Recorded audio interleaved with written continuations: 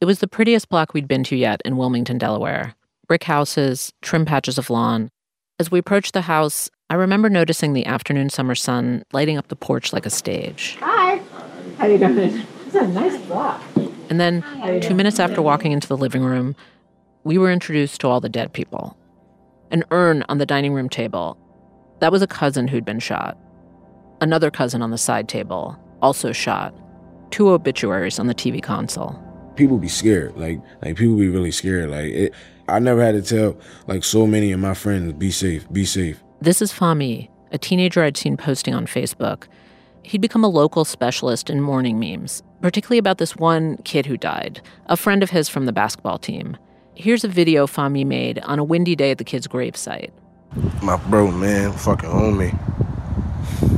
I miss my boy, man.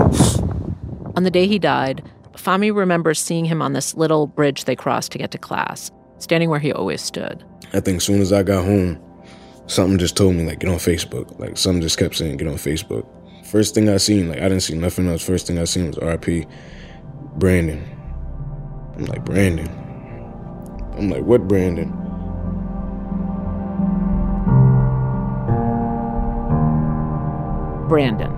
Brandon Wingo.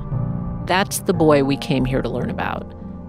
The way the local papers summarized the story during the trial, Brandon Wingo posted one snide thing on Facebook, and a friend of the person he insulted shot him one day after school. At the trial later, the district attorney asked another young man involved in a similar shooting, is one social media post enough to get someone shot? And the young guy on the stand said yes, with no elaboration, implying that if the DA weren't so old or if he knew anything about anything, that would be obvious. I grew up in Jamaica, Queens in the mean 80s. I remember kids at my school getting killed over nothing meaning sneakers or members-only jackets. But this was an even flimsier version of nothing. In fact, that social media post, which allegedly got Brandon shot, that post never turned up. Everyone said they knew about it, but there were no screenshots in the trial. No one we talked to could show us a copy or remember exactly the words. In fact, in the trial, it came up that even the guy who shot Brandon never actually saw it. And yet, the effect of those electronic ghost words and other words on social media had apparently made the real city of Wilmington the most dangerous place in America to be a teenager. In 2016, when Brandon made that post, Wilmington, Delaware, a tiny city of just over 71,000, had spiraled into the violence we saw memorialized in Fahmi's living room. The city was notching nearly twice as many teenage shootings per capita as Chicago. I'm telling you, I don't I just don't go out. What about girls? I usually come here. I might go to their house. It depends how far they live. They ain't in walking distance. I don't know. I might can't make that trip.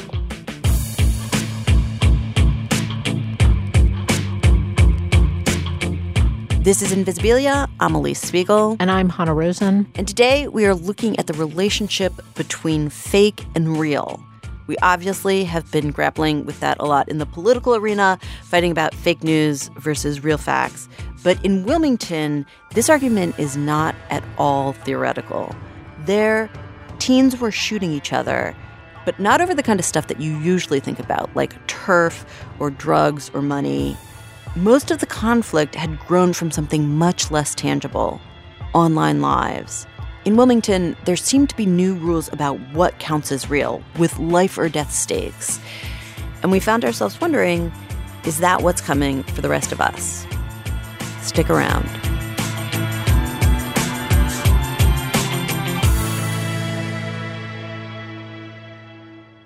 So Hannah is going to be telling the story today. She and producer Yowei Shaw spent a couple of months last summer in Wilmington just trying to figure out what was going on. Here's Hannah. It's funny to think about it now, but I walked into Wilmington with an old school kind of plan. In the local papers, I'd seen a photo from the trial of Brandon as this baby-faced kid in a maroon blazer, like a happy prep school kid. And yet in those same papers, his murder was described as part of a gang war.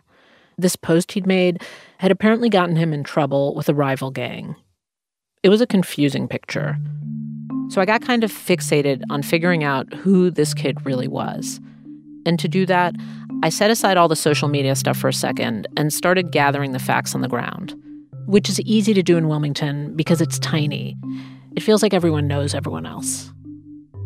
And at first, I was hearing what felt like basic stuff. Brandon was a freshman in high school at the time of his death and a rising star on the basketball team. Outside of school, he spent most of his waking hours with two of his cousins, but he had a lot of family and they were pretty close. His grandma said he loved her mayonnaise sandwiches. And it seemed like he was pretty much a good kid. Like, I heard this story a lot where he was on a field trip and he slipped another kid some of his shirts because the kid didn't have enough clean shirts of his own.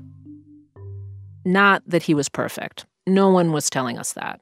But when I talked to the people who knew him best, like his dad, Brad Wingo, what I came up with wasn't any dark secret. It was more like Nickelodeon antics. What do you think is the worst thing he did as a teenager? Fake runaway. What do you mean? I told him he was moving me and he ran away. I came to pick him up. He didn't think I was coming. This was with grades. And I came to get him. I said, yo, go get your shit, whatever. He went upstairs. He's up there for a minute. Me and his mom were talking. And then he came downstairs, we're talking. And he slid out the door. Also, Brandon rode his dirt bike on the street where he wasn't supposed to. He smoked weed and occasionally dealt, as one friend told us. The worst I learned was that he and his friends were once charged with pushing a guy off a bike and trying to steal his wallet. No one ever proved that, and his dad says it was more of a wrong place at the wrong time situation. Basically. But then one day, a new picture of Brandon emerged, and it was literally a picture. Oh, here we go. I found it. We'd spent a couple of days at a summer camp interviewing Brandon's friends. His Twitter is ReaperBoy302. And then at the end of our second day, a counselor there, who'd been a friend of his, pulled up Brandon's Instagram and his 2 Twitter accounts that hadn't showed up at the trial. Wait a minute. So that's not good. Yeah, not good. Scrolling through Brandon's online life, we just saw lots of guns. I can turn the brightness up for you. A Twitter banner of a guy pointing a gun right at you, a clip of a Chicago rapper pulling out his machine gun, the water pistol emoji, photos of Brandon trying to contort his sweet baby face into a mean grimace and pointing his hand in the shape of a gun at the camera. And then there was this one.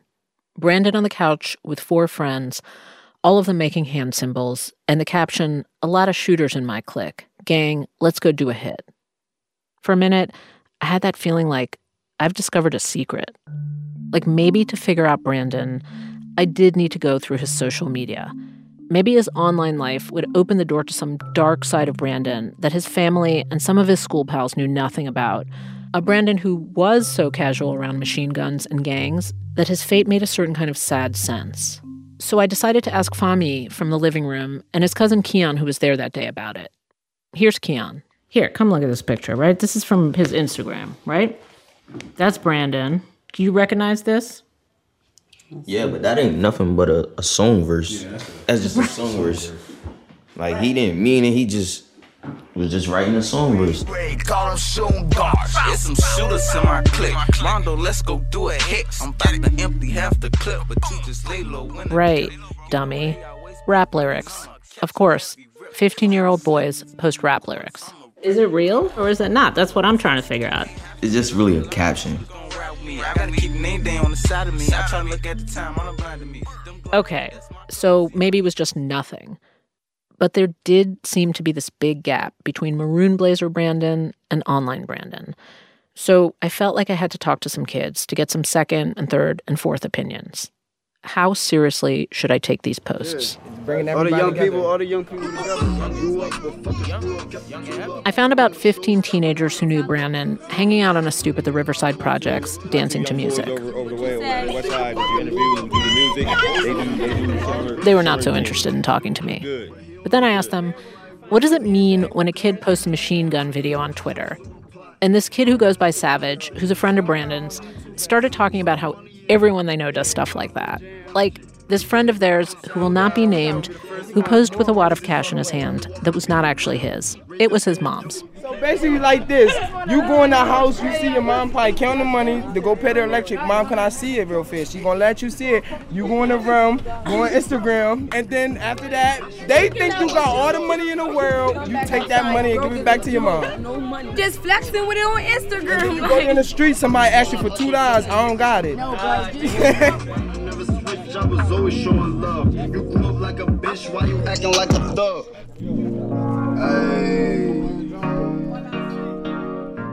Flexing. Posing. We all do some version of this. Curate an aspirational online self. Most of us have one, and we outfit it with different props and costumes. Like heirloom tomatoes, the dog we just rescued, a protest poster, a funny, casual quip we spend 10 minutes crafting. This person has a relationship to us, but it is not us. At least that's been the traditional way of seeing it. And what the Wilmington kids told us is that in 2015, there were certain flex tropes that got you respect. Posing with a wad of cash fanned out in your hand. Smoking an impossibly huge and perfectly rolled blunt. Or, taking it one step further, a gun. Now, maybe you're posing with a gun so people won't mess with you, which a lot of young people told us is a very real thing in Wilmington. But that doesn't mean you have a gun, and it definitely doesn't mean you're about to shoot somebody with it. Like this one girl Damaris told us. A lot of people just be, like, posting stuff for social media likes. Like, you posted a picture of a gun, you got 200 likes in this picture, but you don't have no gun.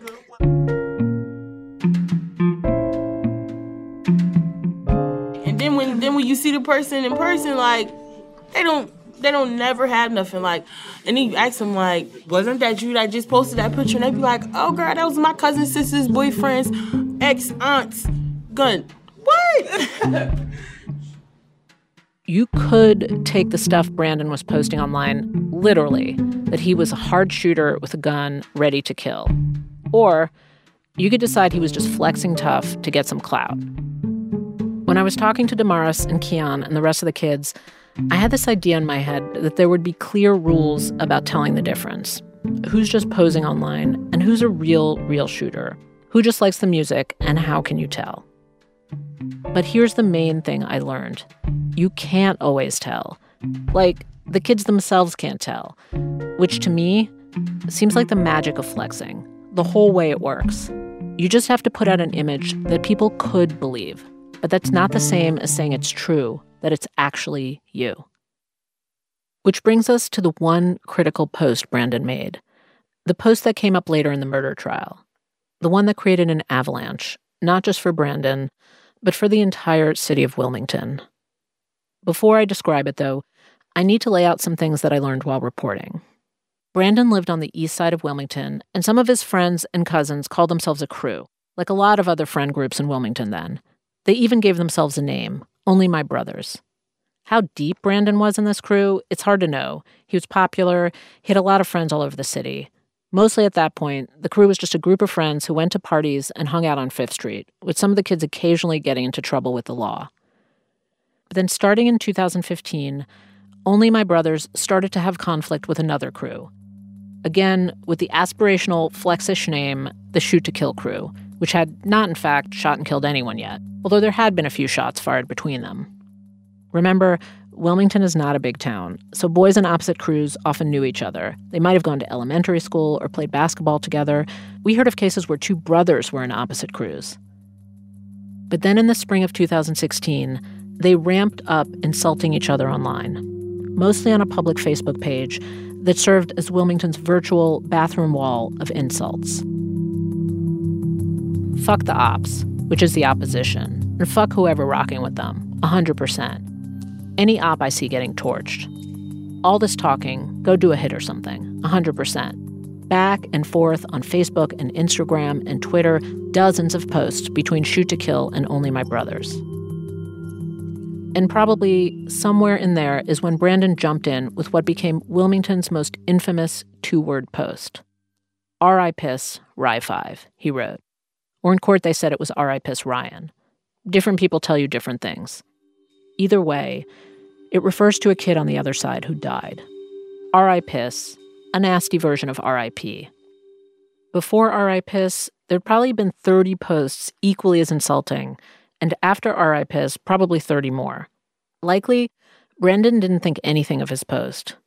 No one really did, because at that point, no one really thought much about the possibility that flexing like you were hard with the ops meant that someone out there could choose to believe that you were in real life hard with the ops.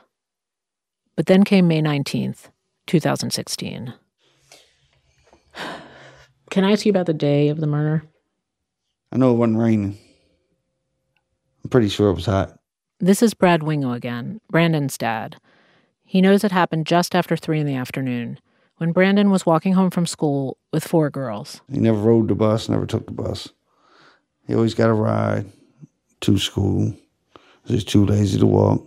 They were strolling, and Brandon was gossiping with his friend Ariana about another girl he thought was cute. And he was the pretty boy and all that stuff, so.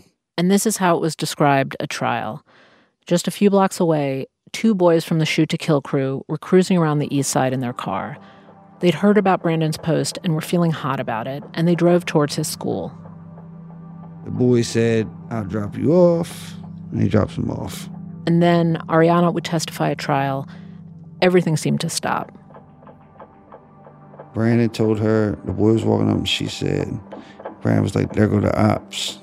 And then the boy must have stopped, she said, because he yelled something and then pulled out the gun.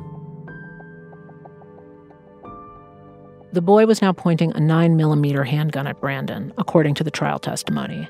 And I'm guessing that in his head, he was pointing it at the boy he'd seen on Instagram. The boy with the mean mug, pointing his finger like a gun and bragging about a lot of shooters in his clique.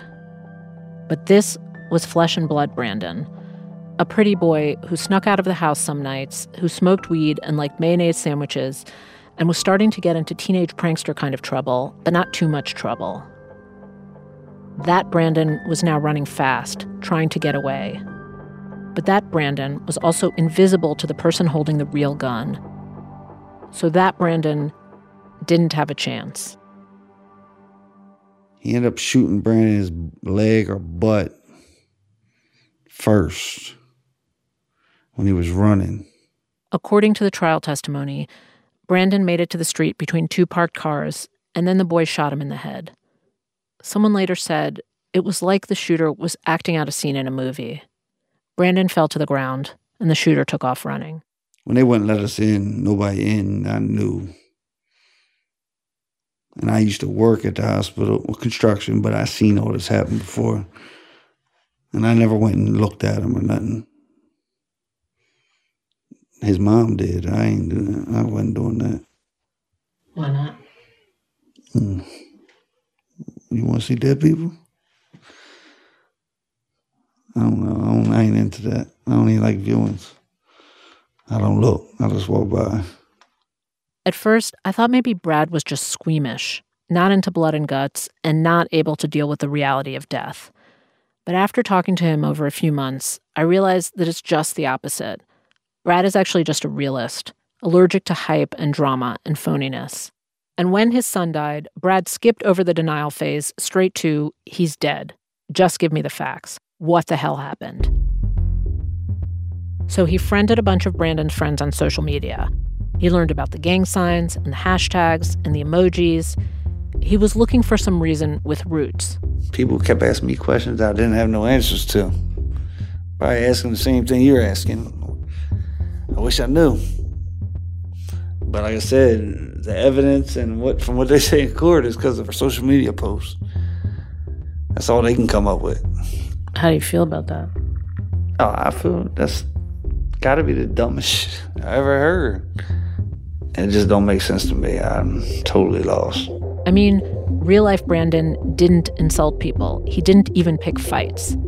To a hard realist like Brad, you just can't get shot over 2 words that disappear into the cloud. So, like, what the hell? I don't... It's so difficult to understand a world. It's hard for me to understand. You're trying to understand. I'm trying to understand. I don't understand. Obviously, he didn't think he was going to get shot. That's the reality. So you can't say, what was he thinking? He wasn't thinking he was going to get shot. All these kids talk like that online.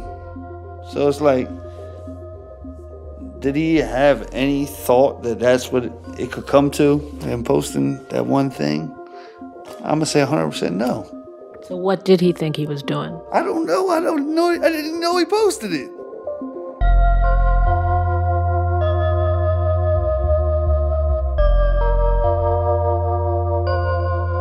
In this confusion about what was going on and why, It didn't stop with Brandon.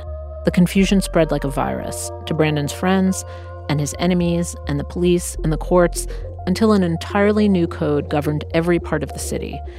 A code built on a giant misunderstanding about image and reality and how quickly the boundary between them is shifting. More on that after the break.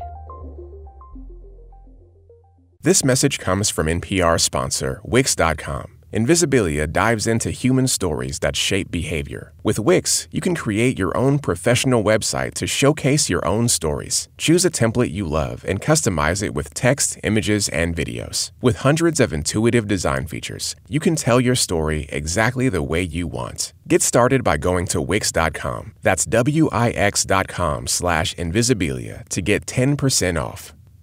Support also comes from NCR. You run a small business, which means work-life balance doesn't exist. NCR Silver is more than a point of sale. NCR Silver is a business management platform that can help make running your business easier, giving you more time in your day. Understand your business like the big brands do. NCR Silver helps save time and reach your goals faster. NCR Silver. Search NCR Silver. Hey, everybody. I wanted to tell you about this new NPR podcast called Life Kit. It's the NPR guide to navigating all of the stuff in life that there's just no way to know enough about.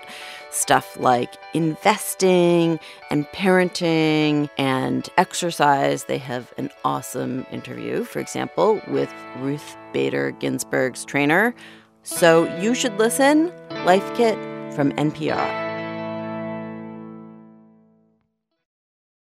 This is Invisibilia. Hannah continues with her story.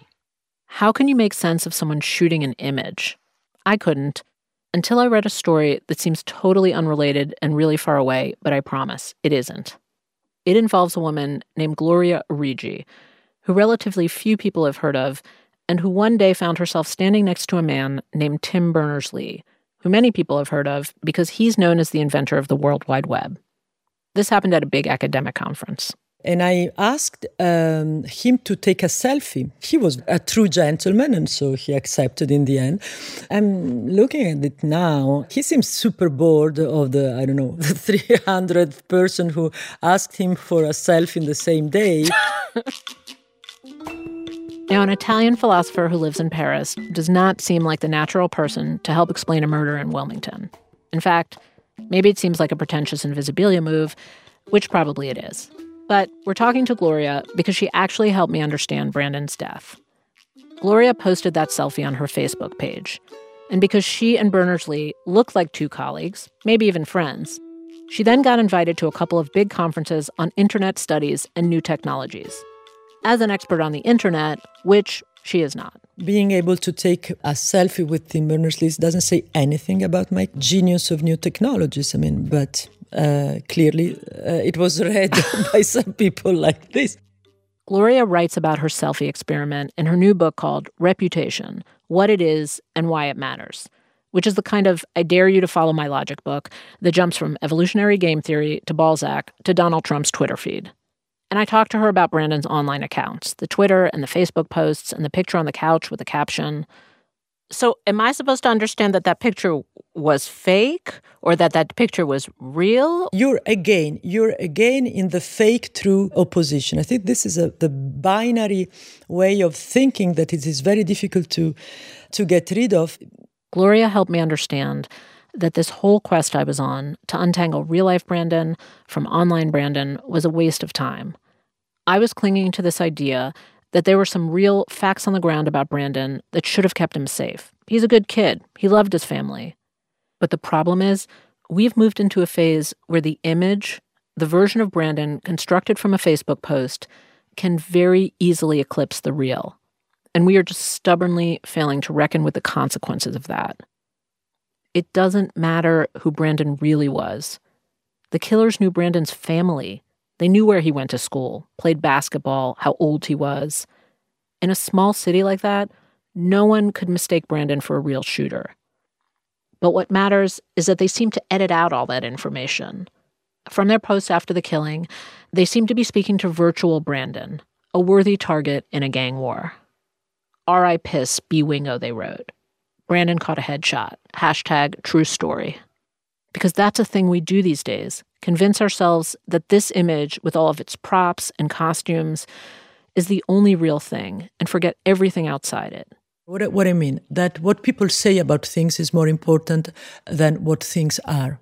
This is another I really thing don't like this idea. I know. Because this is Trump's idea, basically. We live in a post-fact society where there isn't such a thing. No, but exactly. We are managing very badly the post-fact society. I mean, you're exactly on the hot topic where it hurts. The way Gloria explains it, today, more than ever, we are flooded with information. So we rely on what other people say about things or people, their reputations, to move through the world. Like reading online reviews of what's the best restaurant, rather than doing the research ourselves. Social information is vital. It's an incredible shortcut for gathering information. But the shortcuts aren't actually all that reliable. They're built on what Gloria calls cheap signals. Just stuff people throw up online, because there's no cost to it. Like putting up a gang sign in a photo. Much easier than threatening someone to their face. So, in sum, we depend on the shortcuts, but they're not that dependable, which can create a dangerous situation because, as we all know, there are always some people who are more clever or shameless about manipulating those signals and images than others. Yes, exactly. So welcome to the 21st century. The strongest in terms of communication will win. The most popular will be the new truth. So if we don't do anything with this, we are going to go on with what we are seeing now. This is only the beginning. This is only the beginning. What a post-fact city actually looks like after the break. Support for NPR and the following message come from HBO, presenting The Case Against Adnan Syed. From director Amy Berg, the 4-part documentary offers a haunting rendering of the 1999 case and the very real lives impacted by this tragic story. Digging deeper into the case where there are no easy answers, the series sheds new light on the conviction of Adnan Syed. The Case Against Adnan Syed. New episodes are Sundays at 9 p.m. only on HBO. TV, streaming, on demand. Support also comes from Turo, a global car-sharing marketplace. With cars available in over 5,500 cities across the U.S., U.K., Canada, and Germany, Turo offers the widest variety of cars available, often at lower cost than rental car agencies. Download the Turo app, that's Turo, or visit Turo.com today. Listeners will get $25 off their first trip when they sign up for Turo and use promo code Invisibilia at checkout. Terms apply. The world is complicated, and for many of us, history class was a long time ago. That's where we come in. I'm Rand Abdel Fattah. I'm Ramteen Arablouei, and we're the hosts of Throughline, NPR's new history podcast. Every week, we'll dig into forgotten stories from the moments that shaped our world. Throughline, history like you've never heard it before. This is Invisibilia. Hannah's story continues. Oh, my goodness. My family calls me mushy. I got the name Batman from the detention center. This is Naquan Lewis. I talked to him at the James Vaughn Correctional Facility, about 45 minutes outside Wilmington. Naquan has Brandon's face tattooed on his left forearm, and he's one of 28 of Brandon's friends who were indicted after Brandon's murder for participating in what the courts and police and newspapers started to refer to as the criminal gang called Only My Brothers. Brandon's killers took his image for real, made him seem like more of a gangbanger than he actually was. But then after Brandon's death, that happened on a much larger scale. Prosecutors used social media, along with other evidence, to paint a picture of Only My Brothers as a bona fide criminal gang. Like when you woke up that morning, what did you have for breakfast that day? Weed. So I guess we was high and just playing around. For Naquan, it started with a cell phone video he made at home, just before Brandon's death. One more. Can you just describe what that scene is? I'm sitting on my bed. In a bedroom he shared with his little brother, Jaleel. Another position. I want you to take like 100. Naquan has a gun in one hand and a stack of cash in the other. And Jaleel is barking orders at him to do some cool poses with it. Nah. Put the money in your lap. Put the money in your lap. Listen to the music. Get in your bag, bro. Throw some cash in the air and like catching on slow-mo on the iPhone. Jaleel is the director, and he seems to have a certain feel in mind, which is like every rap video cliche ever. One more for the bitches, one more for the bitches, one more for the bitches. Naquan holds the gun to his own head, which is weird and not what Jaleel is after. So instead, he gets Naquan to spread the cash along his bicep. It was a lot of money, so I wanted to see how far I could stretch it to. Which is not that easy, especially if you were really high. Hold on, stop. Look at the camera, look at the camera, look at the camera. Ah, my fucking baby. And Naquan kind of pulls it off, but also he kind of looks like he's doing a magic trick. Yeah. One more and then we done, one more and then we done. Except for the gun, it feels like a dumb home video. But the police did not see it that way. Do you find this threatening? No, because that's what we see all the time on, like, you know, in music videos. This is Natalie Wolishin, Naquan's court-appointed attorney. Looking at these videos, I didn't think to myself, oh, when this is all over, they're going to go out and, like, gangbang. They're going to go out and start shooting. It just seemed to me to be something that they did to occupy time. Naquan and his brother made a few of these videos, all of which ended up in the hands of the police as they were investigating Brandon's murder. And when did those videos come up again? Like, where were you when you next saw them? In jail. for the charges now. The charges I'm in here for now. The night Brandon died, police picked up Jaleel. They later asked if he was hunting down the guys who'd killed Brandon. Jaleel told them he was just taking a walk. Either way, he and his friends had guns with them, real handguns in their waistbands. Jaleel later pled guilty to illegal gun possession, conspiracy to commit assault, and other charges for what he did that night. Naquan wasn't with them. No one disputes that. But police got Jaleel's cell phone, and they downloaded all the text messages and pictures and videos. Several included Naquan in some version of a rap video pose, like the one of him with the stacks of cash and the gun. Based on those and other evidence, they charged Naquan with illegal gun possession and gang participation. And here is where the videos and the version of Naquan they conjure are so powerful that they eclipse other versions of him. So let's look at the charges. First, did Naquan possess a gun? Prosecutors had decent evidence that he acquired a gun, namely a surveillance video of someone shopping for guns with him, and then a picture of a gun on his bed with a serial number that they said matched the gun that was purchased in the store that day. But police never actually found a gun in his possession. They searched his house, no gun. And unlike his brother, they never caught him on the streets with a gun. The most concrete evidence that Naquan illegally possessed a gun was the video. That's the crime. Naquan possessed a gun in a video. In fact, a few videos. And each carried a 5-year sentence, which at first, Natalie thought, was a pretty weak argument. Underwhelming. I thought that didn't rise to the level of a prosecution. I didn't think it would rise to the level of overcoming a reasonable doubt standard in front of a jury to throw up some photographs and some videos and to say, well, of course it has to be a gun because it looks like a gun. So charge number 2, was Naquan a member of a criminal gang? The main evidence here was a pile of messages and social media photos of kids hanging out, wearing only my brother's sweatshirts, making hand symbols, flashing guns.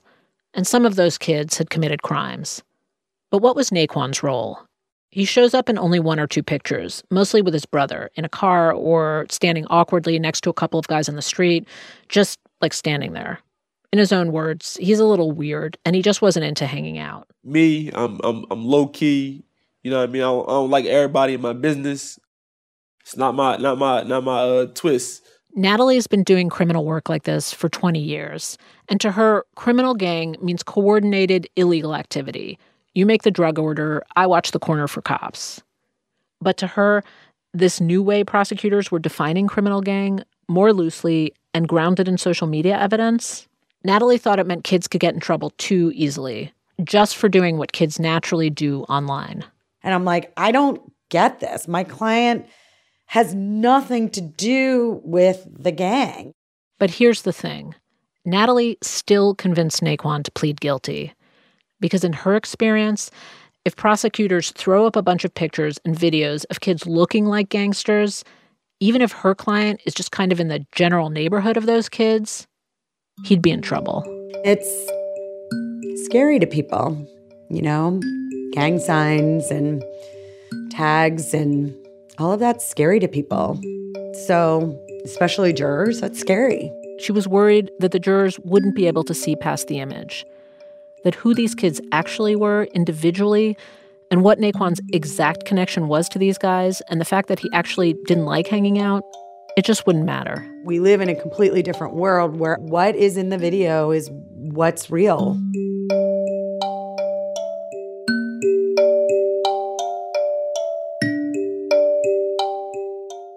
By the time the summer of 2016 was over, 28 young men were arrested in an indictment describing them as members of a gang called Only My Brothers.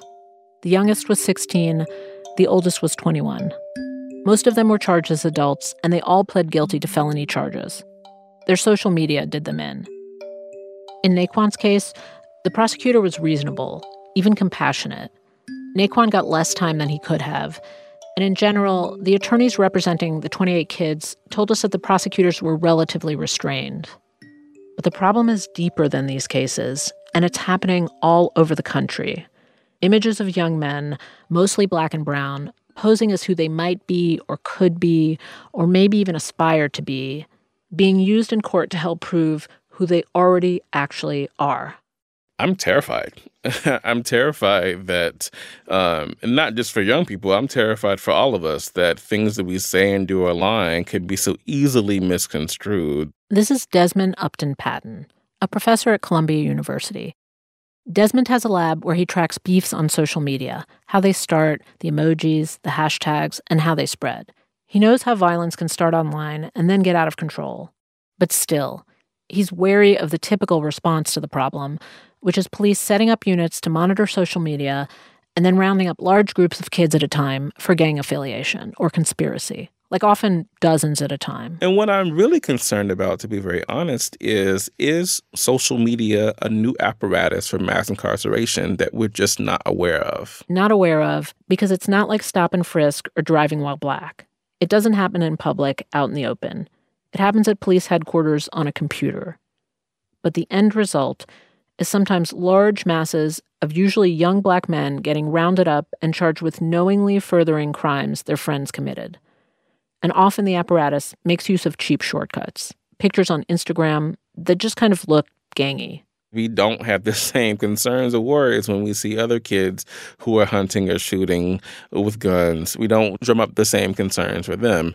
We immediately have questions and want to dig in and extract and explain when we see young black and brown kids holding guns. But in another context, it's American. So true. When I was reporting the story, I was on Twitter and I saw a post of this blonde girl who had a picture of herself walking through college campus and carrying an AR-10 with a sign that says, "Come and take it."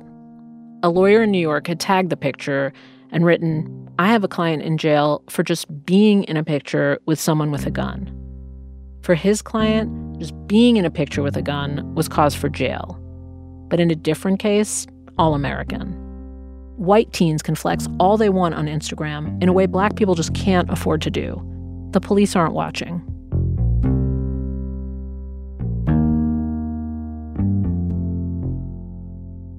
Now, some people, even kids, told me that with all those kids locked up, the streets of Wilmington seemed safer, like they could go outside again.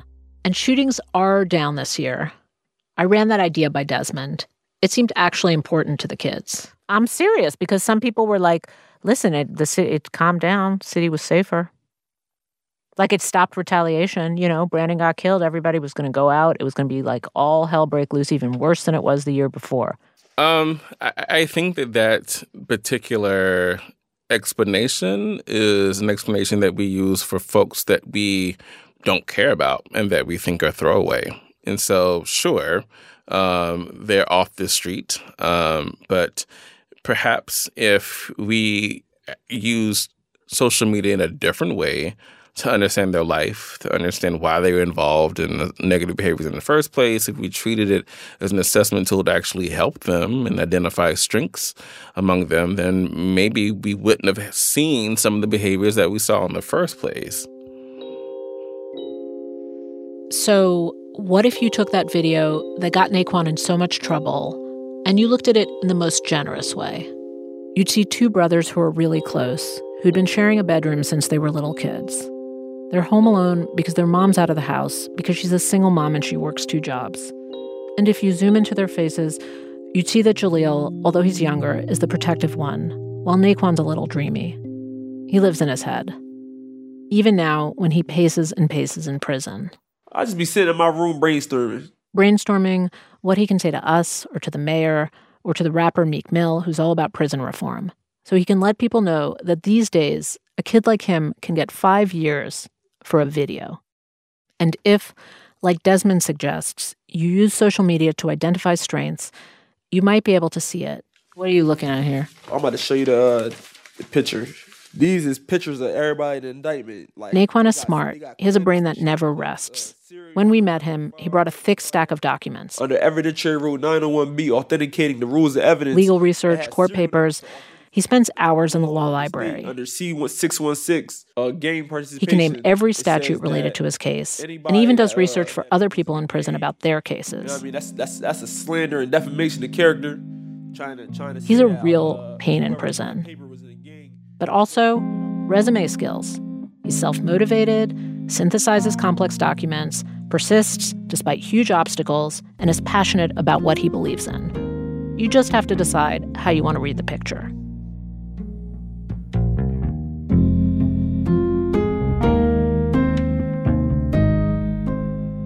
It always seemed heartbreaking to me that the image could eclipse the real in a place like Wilmington. You'd expect that in a big, anonymous setting where no one knows anyone. But Wilmington's the opposite of that. Brandon's grandma knew his killer's mom. She'd been to her house a couple of times.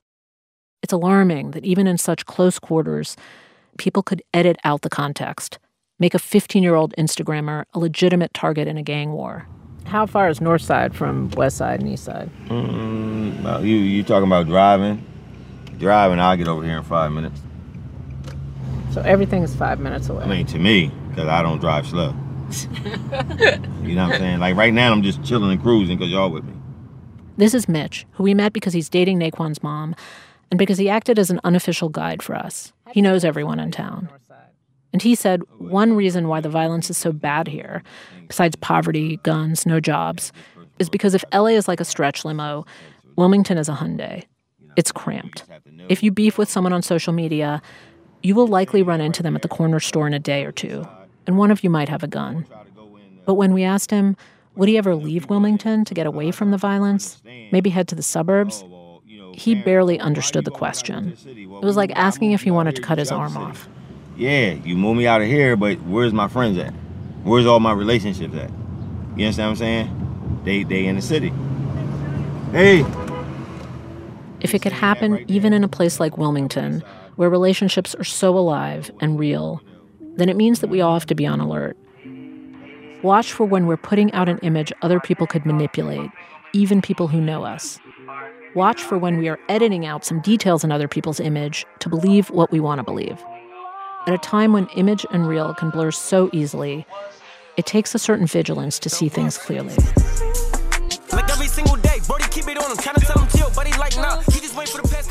By the time we got to Wilmington, Brandon had strayed far from who he was off screen. He'd become that kid who gets killed and then becomes a legend. People all over the city wore B. Wingo Memorial t-shirts. I saw like 10 different varieties. B. Wingo classic sneakers, tribute songs. There were several competing ones. And you my brother, so I miss you too. When I was in that cell, when I received that letter, Brad told me that he wished you was with me too. Man, I feel his pain, but it hit him harder. When they took your life, I started thinking smarter. You believe that shit, nigga, that's a lie. Y'all was on the out block trying to find a target. Boom. So many kids had stories about how they'd seen him the day he died. And now, when his friends pose with their fingers in a B formation, it's not for only my brothers. It's for Brandon. He's the new symbol they rally around now. I thought Brandon's father, Brad, would love all this. But being the realist he is, he still stubbornly believes in the facts on the ground. He's not ready to accommodate the idea that image can engulf the real. And a lot of the ways people talk and talk about some mythical B-wingo do not sit well with him at all. But it's like, I never seen you a day in my life. You mean because you no feel clue who you are, but you act like you knew him. But it's like, oh, feel so bad. Like I'm saying, like you really don't have no clue, and we both know you have no clue, but you're so emotional about it. Like, when did you know him? which sounds harsh, but it makes sense. He wants his real kid back, not this legend of B. Wingo. But Brandon's friends, the next generation, in the 2 years since Brandon died, they've gotten a lot more savvy about how to navigate between the image and the facts on the ground. Since you've become a martyr, I've become a lot smarter is a lyric in one of the tribute songs. Lots of kids we interviewed said they no longer post pictures of themselves with guns or gang signs. They've learned the lesson. If you put out there a picture of who you want to be, someone could easily mistake it for who you are, and then you could end up shot or in jail. It is still scary out there, really scary. 2019 rolled in, and the first person shot was Brandon's cousin, his best friend. To stay safe and alive, people have stopped letting other people manipulate their images. Instead, they do it themselves. He got clout. He got all the clout. That's the man with the clout. I don't got no clout. That's Keon from the living room again. And the man with all the clout is his cousin, Fahmi. When their two older cousins got shot, Fahmi became the first of the cousins to graduate from high school. And then maybe to overpower the death videos from that year and the mourning memes, Fahmi started to flood his Facebook with pictures of him in a graduation gown, standing with his girlfriend or with his teacher or with his mom, Shamika. Best time was that graduation day. Oh, yeah. Seeing him walk across that stage. And prom. Prom was nice too. But graduation, to see my baby get a diploma, something that I didn't do. Couldn't ask for nothing more. Fahmi and his mom have that twin soul thing you sometimes see with a parent and a kid. Shamika stands in the middle of the living room, staring at Fahmi with tears streaming down her face. And Fahmi, who's sitting on the couch, stares back at her with tears streaming down his face. Very proud of my baby. He makes me proud every day. Can't ask for nothing better. Can't ask for nothing better. You put a picture of yourself on Facebook in a graduation gown, and just like with gang pictures, people don't ask questions. They don't bother with the details or the context. They just assume you're going places, and they might hold you to it.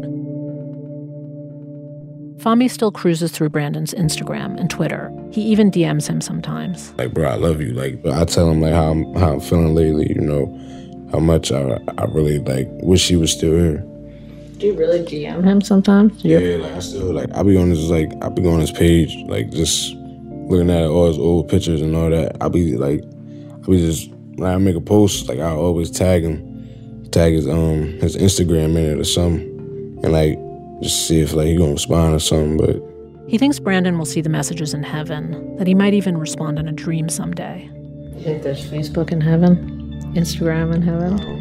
They probably still got a phone or something. They probably could see it, but just can't say nothing back to us. Yeah. Yeah, it's like an iPhone 10, iPhone 1 million. Fahmi and Keon know they live in a world where the boundaries between image and real are fluid, where online lives and facts on the ground can be interchangeable or real in different ways at the same time. They're fluent in the contradictions in a way that I'm only just catching on to. And in that world, a DM to heaven is only natural. That's Hannah Rosen. Stick around for a preview of next week's episode. On next week's episode of Invisibilia... Mostly clear weather continues. Tonight we'll forecast low at...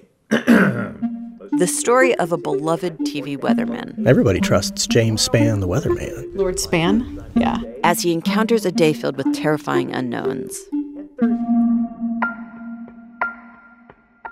And then all of a sudden, power goes off. Power went out. The phone went dead. The lights went out. The TV went off. You're brought down to your knees. Help. We look at our relationship with uncertainty, and we wonder, what do you do in the moments when you have no idea what to do? Maybe everything that we've thought was right is wrong. Maybe we're living life upside down. I don't know. That's next week on Invisibilia. Oh, say that. Say that. Oh, yeah, and it's national radio, not just local. That's it for today's show. Invisibilia is hosted by me, Elise Spiegel. And me, Hannah Rosen. Our show is edited by Anne Gudenkauf. Our executive producer is Cara Tallo. Invisibilia is produced by Yowei Shaw and Abby Wendell. Our project manager is Liana Simstrom. This episode was produced by Liza Yeager and Yowei Shaw. We had help from Mark Memmott and Micah Ratner. Fact-checking by Hillary McClellan and Bryn Winterbottom. Our technical director is Andy Huther, and our vice president of programming is Anya Grunman. This episode was mastered by Jay Sizz. Special thanks to Jeffrey Lane, Julie Carley, Emily Bogle, Jake Arlo, Taylor Haney, and David Goodhertz for all their help. Additional music for this episode provided by Blue Dot Sessions. To all our guides in Wilmington, Yasser Payne, Daryl Chambers, Derek Chambers, and Coley Harris. To the Benson family and to Paul Webster for sharing their memories. And to Tish, Letitia Jackson, thank you. And of course, Mitch, the best guide of all. Thank you also to Ashley Brown and Robert Baldwin III, and to the Burke kids in David Panush's class. You guys spoke some serious teenage wisdom to us. Thanks also to It's the Jam. That's his song you hear in the background on the stoop. Thank you to Elle Bucks for letting us use the song My Hurt, and to Super Savage for the song you're listening to right now, All Star. You can find them all hanging out in Wilmington, and you can find their music on SoundCloud. For more information about this music and to see original artwork by Christina Chung for this episode, visit www.npr.org/invisibilia. And now for our moment of nonsense. All right, bitches, be done. Done. Join us next week for more Invisibilia.